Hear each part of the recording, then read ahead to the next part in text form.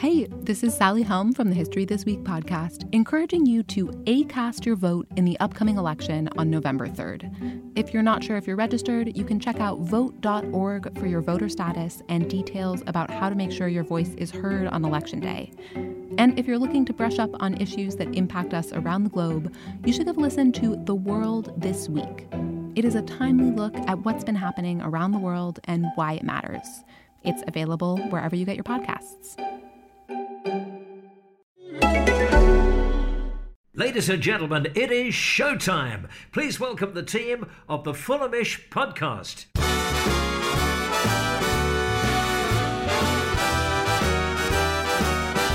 Hello and welcome to the Fulhamish podcast, your independent voice of Fulham FC, where we have just watched Fulham, I wouldn't say cruise, but kind of softly wander into the third round of the Carabao Cup, where we will face Sheffield Wednesday after beating Ipswich Town 1-0 at Portman Road. My name is Jack Collins and I will be your host today, and joining me right now is our stats guru, SW6 Stats himself, Mr. George Singer. How are you, my friend? Yeah, very good, thanks mate. How are you doing? Yeah, I'm okay. It's been a bit of a wild week, and obviously Fulham back to it in lightning fashion with 2 games in the space of 5 days. But you know, we are back in the football season, and this is how it's going to be. How have you been? Yeah, very good, very good. Enjoying a few good days of weather over here in England. Bit of time at the beach, celebrating some friends' birthdays. So yeah, not too bad. How about yourself? Yeah, no, very, very good. Let's come on to this game. Just before we do so, worth pointing out that following this is going to be a preview of the Leeds game at the weekend. Where Don Betts spoke to our friend John McKenzie from All Stats Aren't We podcast. He's a Leeds fan, and we've done various bits and bobs with him over the past couple of years. So enjoyable to get him on the show again. But before we get on to return to league action, George, we've just beaten Ipswich 1-0 in the Carabao Cup. What did you make of the game? A quick 60-second synopsis on your thoughts. Yeah, I mean, well, it's one of those when it first comes out and you take a look at it and it's not that inspiring maybe, but actually it's a pretty fun watch. Really enjoyed seeing the new guys in action. I thought they all slotted in really well and they all looked pretty sharp. Obviously heard a few comments in the press conferences from Scott about giving them time to bed in, and certainly they all seem to be ticking over quite nicely together, which is good. I think in general pretty good. In general, the system worked. I mean, there's a little bit to talk about in the midfield, but in general things went pretty well. And certainly nice to see our new right back Tete play pretty well and get the assist as well. Yeah, well, let's walk through things in that kind of manner. But I guess the first one is, it was very much a 4-2-3-1. And we've seen kind of Scott switch between that and the 4-3-3. This looks like the system he's going to be going with, doesn't it? It does. I think after the playoff final, switching to it and some of kind of the extra defensive solidity it gives us against some of the bigger boys, I certainly see us playing that way. I'll be honest, I wasn't a fan of the midfield too, in terms of that kind of Lamina and Zambo pivot, with 2 players who are so similar, both being your kind of box-to-box, almost kind of Stefan Johansson-esque. We got exactly kind of what you'd expect playing 2 Stefan Johanssons. We got kind of lots of energy, lots of fouls, brought the ball forward pretty quickly, but you know, it really felt we were lacking that kind of central playmaker. A bit of a mixed bag in there, but in reality, when you've got players of the quality of Zambo and Lamina in midfield, it certainly felt more than enough to beat Ipswich. Okay, let's walk through some of these debutants. You've mentioned a few of them there, but let's start with the man between the sticks, Alphonse Areola, making his first Fulham start. It didn't seem like he had too much to do. No, not at all. Very quiet day for him, which is probably exactly what he would want. The only thing kind of potentially noteworthy, a couple of times he's very comfortable on the ball, and did a bit of a drag back when being pressed from Hawkins up front, and a bit of, if you kind of remember what Hugo Lloris tried to do when Danny Ings came and kind of poached the ball off him. Yeah. It was like he was doing that, but he actually managed to keep hold of the ball. I don't know what these French keepers learn from each other, but yeah, bit of continental flair. So that was probably the only noteworthy thing. Not a huge amount to discuss for the new keeper. Yeah, and let's roll it on. We won't delve in too deep on a man who barely had to save any shots. But at left back, obviously Anthony Robinson made his bow, becoming the 11th American, I believe, to pull on the Fulham senior shirt. So congratulations to him for that accolade. But it is also one of those things where I've seen a lot of praise and a couple of people on Twitter then questioning why he was getting any praise. What do you make of his performance? Really, really promising. Very attacking. Certainly got, every time he got the ball, you could tell the first thing he'd do, control it, get his head up and make moves towards the goal, which was great to see. It has been a while since we've really given our fullbacks the opportunity to bomb forward. And he made the most of it. There was a couple of great kind of attacking combinations he was part of. One of them was kind of very similar to Joe Bryan's second goal in the playoff final, kind of running into the box and nearly got a shot off there. I think a couple of his crosses went a little wayward, but considering how much of the ball and how kind of many attacks he helped to coordinate, I certainly thought it was a strong performance. And really putting Joe Bryan under pressure. Bryan came on a bit later on in the game, playing right back, strangely enough, but good, strong performance. And obviously Scott's got a big decision to make whether to give him the nod over Joe Bryan at the weekend. Yeah, I mean, flipping, you said there, Joe Bryan played right back, but the man who played mostly at right back was Kenny Tete, marking his debut with an assist, and a lot of people very pleased with the amount he played today. Yeah, I think although he got the assist, he was probably the more reserved of the fullbacks. Robinson kind of went forward a lot more. Tete looked really comfortable and composed. Obviously, the calibre of the wingers he was playing against aren't, it's not Aubameyang, but Edwards and Dobra, the attacking midfield from Ipswich, he played pretty well. He kind of nullified them superbly, looked really composed under pressure, intercepted a few balls as well, which was nice. Obviously, a couple of great crosses. We'll come on to the goal in a sec, I imagine. Yeah. One thing to call out, he's got a long throw on him, which I was really quite pleased to see, actually. Potentially another option there. He, with a long throw, got it all the way in the box, which isn't something we've seen for a while. And if it's kind of another tool in the toolbox, then I'm all for that. Yeah, I mean, I think this is what I was expecting from him, to be the more reserved of our forward. You look at Joe Bryan or Anthony Robinson, and you're thinking these are players who are going to look to get forward, and you only have to look at Joe Bryan's assist record last season to kind of look to see what he brings to the table in an offensive sense. I do think that when Kenny Tete came in, I thought this is a man who's comfortable one-on-one. He's not necessarily going to be the man that bombs forward all the time. He's comfortable doing so, as we saw tonight. And as you saw in a couple of those highlight reels that we posted after he was signed, very comfortable with a Cruyff turn. But he is, I think, going to be that more reserved as we start to shift our focus down that left-hand side, which does give us something to think about going forward. And I mean, if we are going to try and overload, you might think that we will see more of Ola Aina there, because that's more of what he brings to the table in a kind of offensive sense. So one to bear in mind. I mean, the last debutant you mentioned at the start there as part of that double pivot, but Mario Lemina just seemed very busy, would have been my take.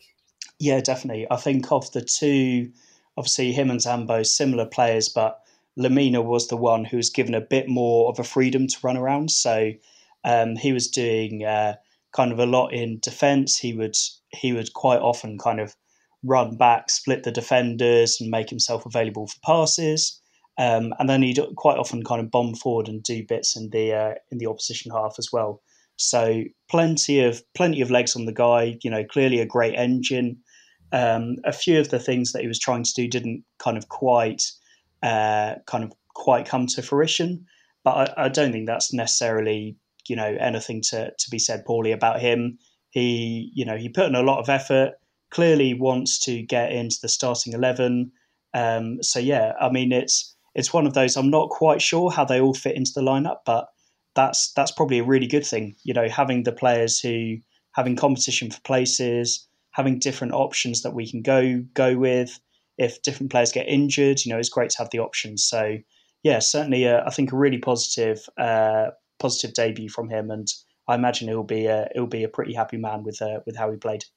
Yeah, I mean, I'm not going to walk through every single player in the team, but I am interested, obviously, in Maxime Le Marchand, who returned to the team, for the first time in a long time in the starting 11, and seemed very composed. Now, I know this isn't the caliber of opposition that we're going to be playing in the Premier League, but just a reminder that Maxime Le Marchand is a good football player, I think.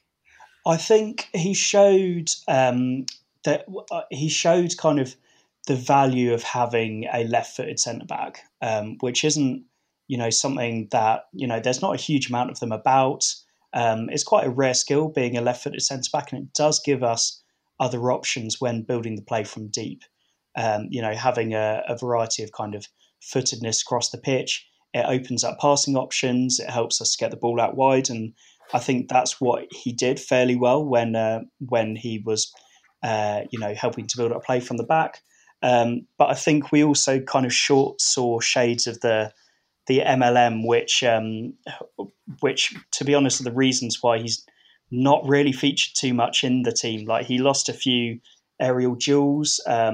Hawkins, the Ipswich striker, he's a big lad. He's your classic number 9, and a couple of times he beat Le Marchand in the air, and a couple of dodgy passes. I mean, there was one poor pass back from him, which Areola did well, kind of not to give away a goal from. So yeah, a bit of a mixed bag from Le Marchand, to be honest. And it seems like Zambo is starting to win people over again. I know you talked about them as part of the pivot, but he was the more reserved of the two, and he just seems to tick things along really nicely, doesn't he? Yeah, to be honest, I'm absolutely thrilled to have him back in the team. Like, I love him as a player. I think he's brilliant. I know a few of the other guys in the pod. I know Coops thinks of him the other way, but I think he's a superb player. He's got that really kind of unique mix of being physically strong, great in the tackle, but he's also so composed on the ball. The ball sticks to him, sticks to his feet. He's kind of got that middle of the pitch dribble, which, we haven't seen really since kind of Moussa Dembele. He used to do a really good job of kind of dribbling past the press and opening up a bit of space there. It's clear that he was kind of given almost like a playmaker role of the two. And he did his best to kind of create some chances from midfield, and not everything came off. But, I'm a huge fan of his. And if we can get him in the system which works for him, and, put the players around him who kind of complement his skill set, then I think we've got a hell of a player on our hands there. I completely agree. We'll come on to the goal then. And just nice for Misha to bring up his half century, obviously. But more than that, it's nice to see him collaborating with a new signing. Also, just nice for him to get back amongst the goals. Obviously, left out of the weekend, you expect him to play against Leeds, and it's just nice to have him back in goal-scoring form before that game. Yeah, a nice little birthday present for him as well. He played pretty well all game. I mean, he's the kind of player who, if, it does look a little bit sometimes like he gets isolated, but when he does get those chances, he just bullies defenders, and the Ipswich back two didn't really have a clue of how to deal with him, poor guys. The cross that came in, it was a really nice cross, and it wasn't the only time Tete did that. He pulled in a similar cross a bit later on in the game, which Mitrovic came very close to doubling his tally. But yeah, certainly really great to see Mitro play the 90. I think it's an interesting one because we've kind of heard that Parker didn't play Mitrovic because he wanted to kind of protect him, and it wasn't necessarily needed against Arsenal, a team we'd probably struggle to play against anyway. So it does kind of ask the question of, okay, why kind of keep him on the bench against Arsenal, but give him the full 90 here? Not quite sure what Scott's trying to do there, but assuming that he's making the right moves, he's back in form, and hopefully he can get another one against Leeds at the weekend. All right then, George. Final question is basically, what lessons does Scott Parker have to learn out of this for Leeds? What changes do you expect to see to the 11 that started against Arsenal, and kind of what next? Because a lot of these players, I think, people weren't necessarily expecting to see. I don't think there were too many people expecting to see Mitrovic in the side tonight, expecting to see maybe Anthony Knockaert, who'd been mooted as a returner, next season, considering how ineffective both wingers were against Arsenal. So what do we learn, and how do you set up against Leeds now that we've seen tonight's events? Yeah, so there's a couple of kind of obvious subs that come in. Le Marchand isn't going to play. Michael Hector's going to come back in.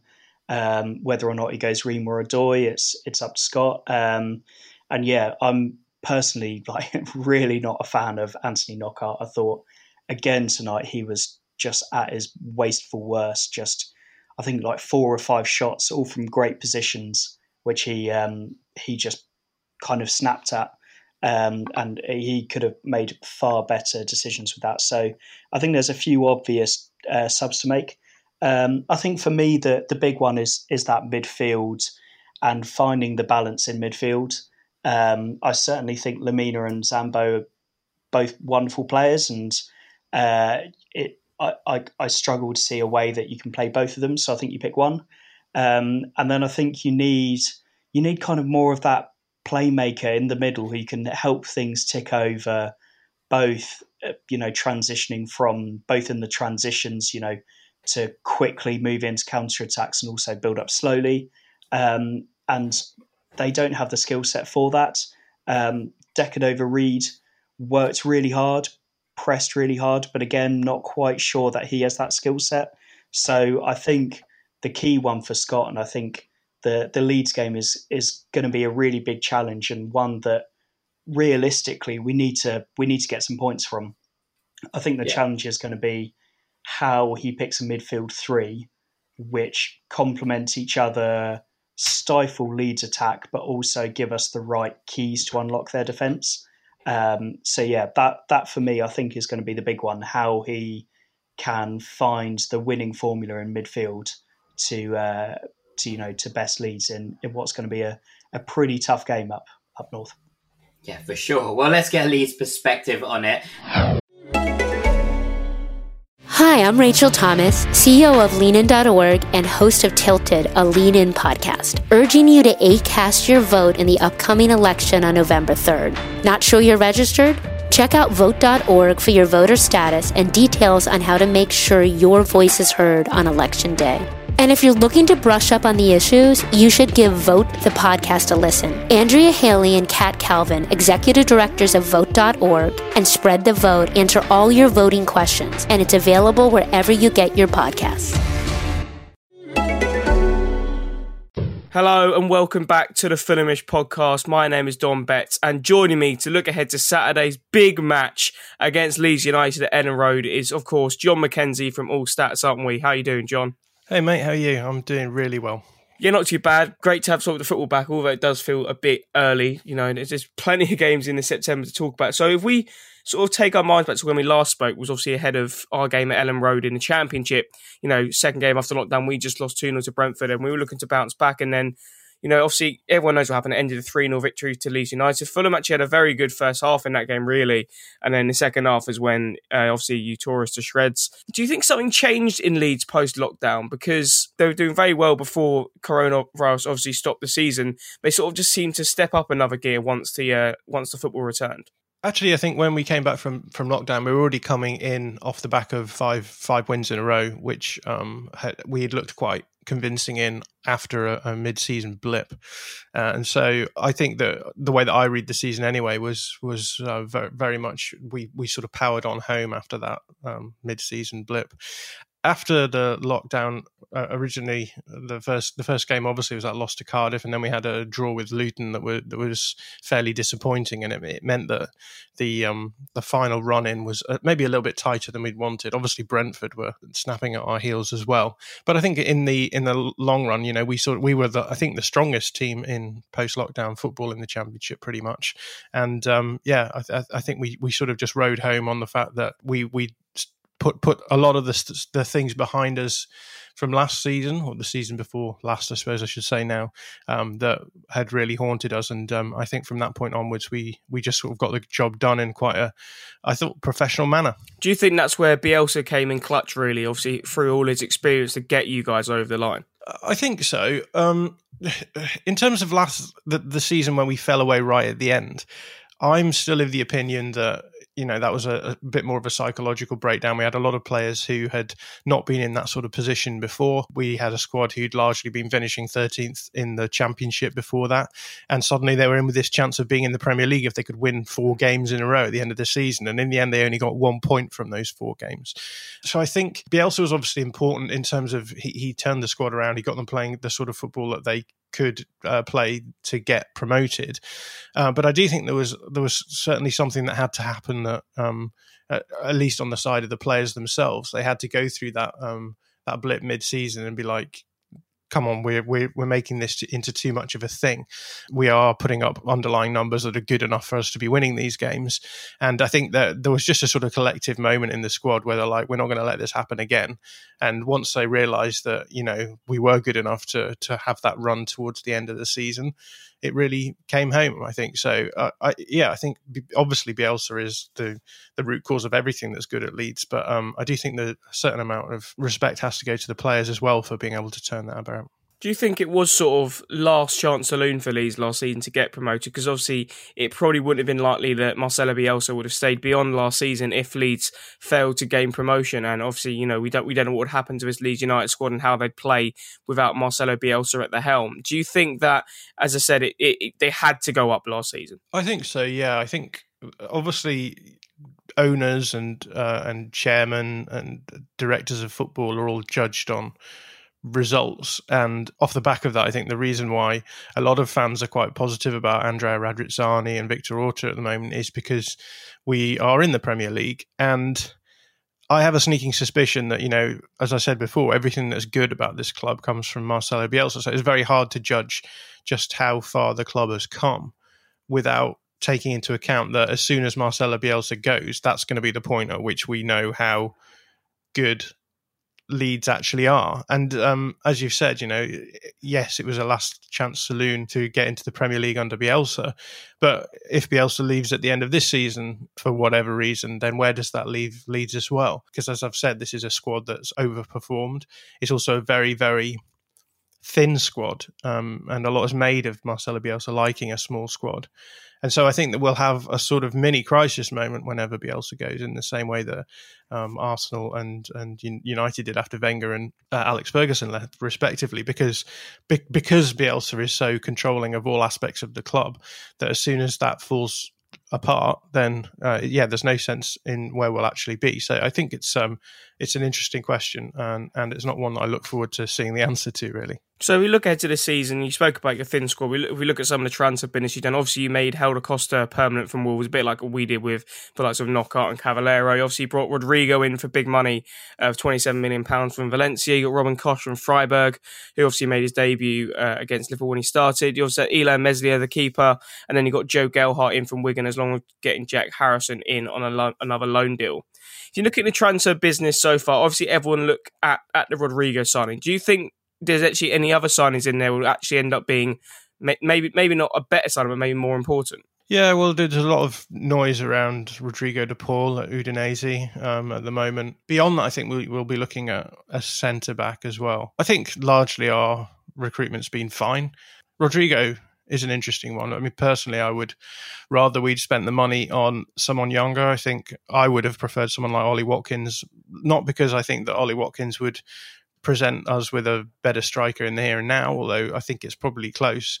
But Ollie Watkins is young. Rodrigo is 29. He's had injury. He had 10 injuries in the last 2 seasons. He's had knee injuries that are serious, and so there's always that worry that you spend all that money on one player and then all it takes is one busted knee, and that's that really. I think our transfer strategy has been largely fine. To be honest, I think the best side of our transfer strategy has been bringing in young players. So we brought in Sam Greenwood from Arsenal. We brought in Cody Drame from you guys, who I watched midweek this week, and he looks absolutely fantastic. So there's a lot of smart recruitment going on in our under-23s. But as for the senior squad, I think a lot of it sort of comes down to Andrea Radrizzani wanting to make big money and big status purchases, and I think it remains to be seen how successful they will be. If we're looking ahead as before the Liverpool game started, obviously, do you think it's actually more the media who are getting more carried away about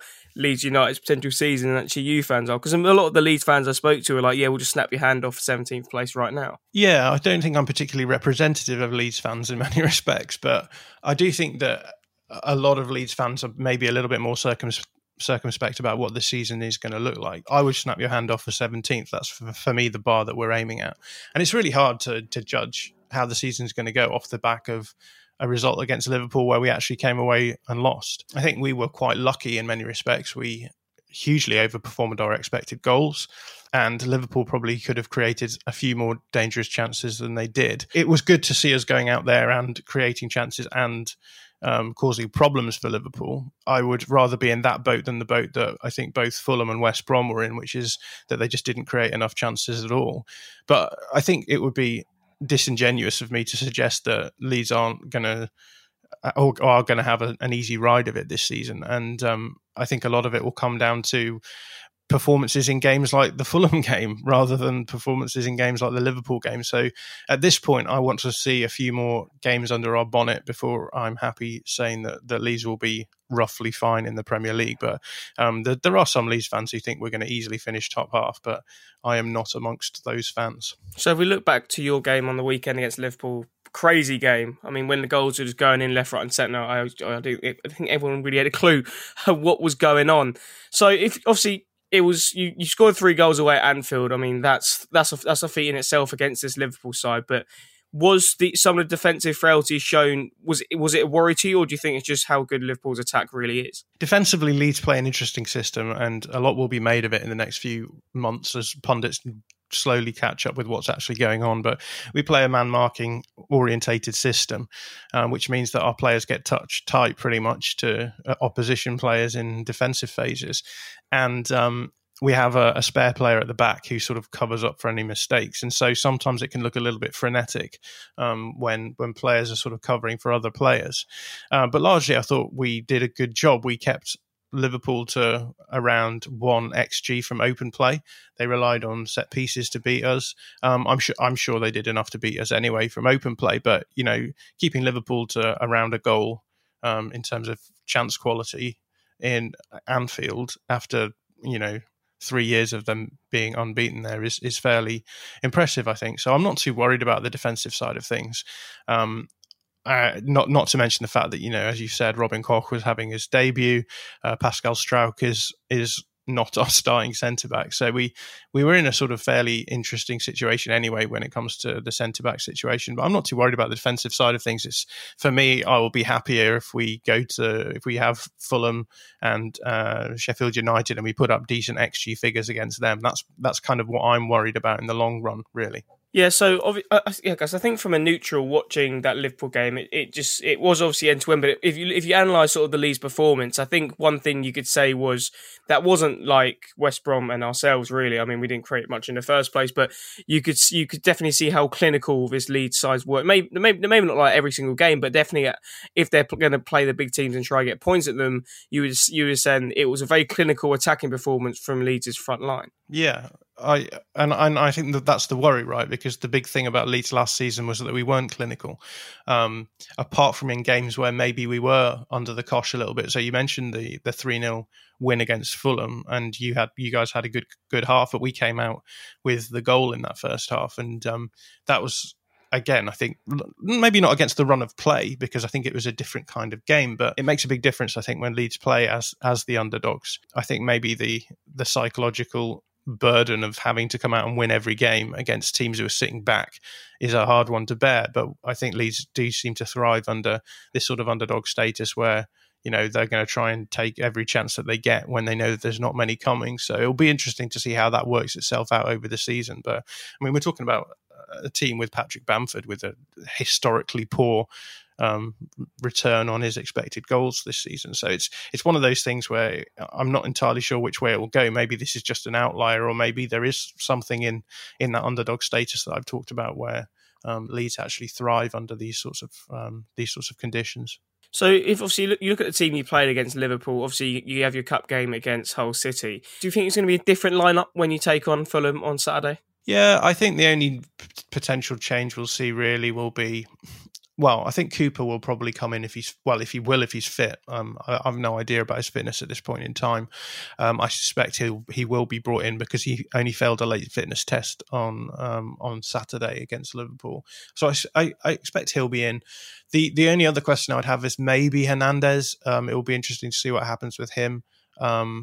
He had a largely, I mean, it wasn't a game where he was going to thrive in, so I suspect he'll probably still be playing as well, but it'll be interesting to see whether or not he's started or whether or not he's brought in off the bench. But I think we'll be largely unchanged. Yeah, I don't see anything different there. Do you think, look? I know it's second game in the season. It's very tough to sort of analyse where both teams are going to end up this season. I know it's fairly obvious to Fulham fans that we're going to be, we're definitely fighting in a relegation battle, and Leeds probably will, but they could potentially finish higher. Who knows really with the capabilities of Marcelo Bielsa? But do you think already, second game into the season, this maybe not a must-win for us, but it's definitely a must-win for you guys? I think it's definitely a game that both teams will want to win because we all know that there's not going to be a huge amount of points available to us. I mean, if you take the opinion that the top six are sort of like bonus fixtures where you take whatever you can get, you're looking at a very specific small mini league of points available. And I guess for us, like Fulham at home is on paper one of the easiest fixtures we'll have all season. Now, don't read me wrong there, because Fulham were a tough side for us last season. It's not like we go into this one being like, well, this is easy, tick this one off. I also think that Scott Parker, for all of the criticism that he gets and the criticism that I've given him, he's a good manager in terms of off the ball football, and this is something that I've written in my tactical preview, which will be out in a few days' time. Is that he's actually quite an interesting guy in terms of his out of possession football. It's on the ball that Fulham, to me, don't look that dangerous. And as you've said in the 3-0 win that Leeds had at Ellen Road last time round, off the ball, you caused us all kinds of problems in the first half, and it was just lucky finishing really that got us through that game. Well, not lucky finishing, but taking our chances. So I think this is a game that worries me, because I think you come into the game out of the back of a good result in scare quotes against Liverpool, and you go into the Fulham game, and if you take no points out of this game, and then you go on to Sheffield United, and that's a tough fixture. No one is going to make any bones about that. And then we go into Manchester City after that, and so you're looking at a situation where if things don't go the way that you want them to do, and I think there's every possibility that could happen, you're looking at no points out of 4 games, and so. I see this as being an important game, not just simply because you see it as a 6-pointer, right? It's obviously potentially a relegation battle-changing fixture. But it's also, for me, a momentum issue as well. Like, if you're looking at the places you're going to get points from, you don't manage it against a team like Fulham, or someone equally for Fulham against someone like Leeds, then you're suddenly starting to think, well, when are we going to get off the ground and running? Is this going to be an uphill battle? Whereas, if we did manage to get the win at the weekend and then got a point against Sheffield United, I'd be sort of a lot more comfortable and sort of see us sort of looking at having a bit of a buffer zone between us and other teams. I think the best chance that Leeds have of doing okay this season is to have a good first half of the season and then maybe ride that points total home to the end of the season. I think we'll cause teams a lot of problems early on in the season because no one will be used to playing us. And then I think perhaps towards the second half of the season, there will be that sort of sense of quote unquote figuring us out, whatever that looks like. But for me, the first half of the season is quite important, and I think as I've said, those first 4 fixtures are tricky ones, and will give us a much better sense, I think, of what the season is going to look like at the end of those 4 fixtures for Leeds, anyway. So obviously, we know whenever Fulham's seen to play Leeds, where it has been in Championship, bar the 3-0 victory for yourselves at Ellen Road, it's always been a fairly close fixture. But if you're analysing the way Leeds played away at Anfield last week, where would you say is maybe Leeds' weaknesses or the weak areas that maybe Scott Parker will be looking to target? Yeah, that's an interesting question, because I think in many respects that game won't be very indicative of what will happen in the game at the weekend. Leeds really didn't get much time or space on the ball at all against Liverpool, and our build-up play was actually largely quite poor, I thought. And for all the good stuff that we did against Fulham, look, I've said already, I think that Fulham will do a good job of causing us problems in possession. So I think it will be hard work for us again there. The thing with Fulham, I suppose, is that with your in possession phases, you just look very ponderous to me, and you don't create really incisive attacking movements, and you sort of try and work the ball into wide areas and get it to your striker.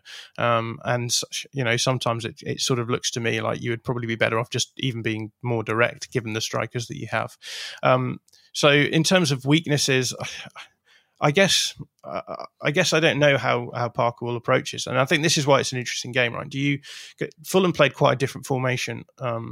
I thought this against Arsenal last weekend. You played Kearney as very, very deep and narrow with Reed. I suspect to give just a little bit more defensive cover. And then you played a really interesting sort of 4-2-2-2 formation out of possession with Onuma and Kamara quite close together, and the 2 wide players narrowed as well. And you pressed Arsenal quite well, I thought, for large parts of the game.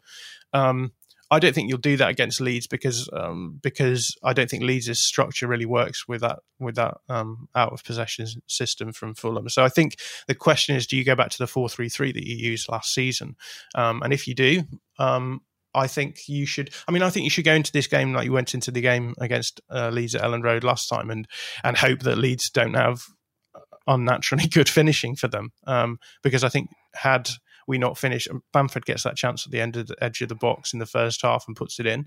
Had we not done that, I think we would probably have laboured in the rest of the game. So I think Fulham and Parker will come at this and probably approach it very similarly to the way that they approached the last trip to Ellen Road, and just hope that the run of the green goes their way. So for one last question, as always, John, can I push you for a score prediction? I'm nervous about this game because of all the reasons that I mentioned, that I think Fulham do cause us problems in possession, and you have elite players who can, if they finish well and we don't, could be the difference between winning and losing. I'm going to have to say we're going to win, but I think it's going to be a tetchy affair. I think it's going to be quite tight. So I'll go 2-1 to us. Well, thank you very much, Dom Betts, and thank you very much to John McKenzie of the All Stats Aren't We podcast. Let's hope that things go well for us at Elland Road on the weekend, and not so well for John's Leeds United or his beloved Marcelo Bielsa. All that's left for me to do really is to name this podcast, and I throw you back to Mr. George Singer. What are you calling it? I think we're going to go with Jared Sagar on Twitter with Off Mitros Tete. Yeah, very good. Very, very good. You can't really argue with that. We had some excellent ones. I really enjoyed Elijah's Flip the Ipswich, to be fair to him. But Off Mitros Tete. Just works, doesn't it? Just works. Well, thank you very much, Mr. George Singer. It's been a pleasure. Thanks for having me on, mate. I've been Jack Collins. This has been the Fulhamish podcast. We'll be back after Leeds United to see how we get on at Elland Road in their first game at home back in the Premier League, obviously behind closed doors. And without those fans singing Marching On Together, you'd be sorry for them if it wasn't Leeds. We'll speak to you next time. Take care. Bye-bye.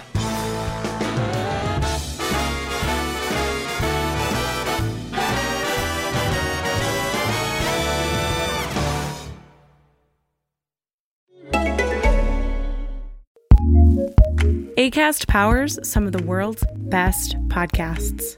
Here's a show we recommend. This spooky season, have a listen to Let's Talk About Myths, Baby, a podcast about Greek mythology that tells it honestly and often with a lot of gore, at least when it comes to these spooky season episodes. Every week in October, I have released a new episode with various levels of spooky in Greek mythology.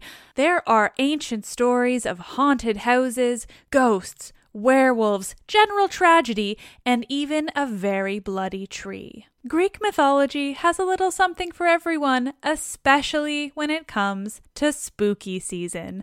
So listen to Let's Talk About Myths, baby! Every week, wherever you get your podcasts. Acast recommends.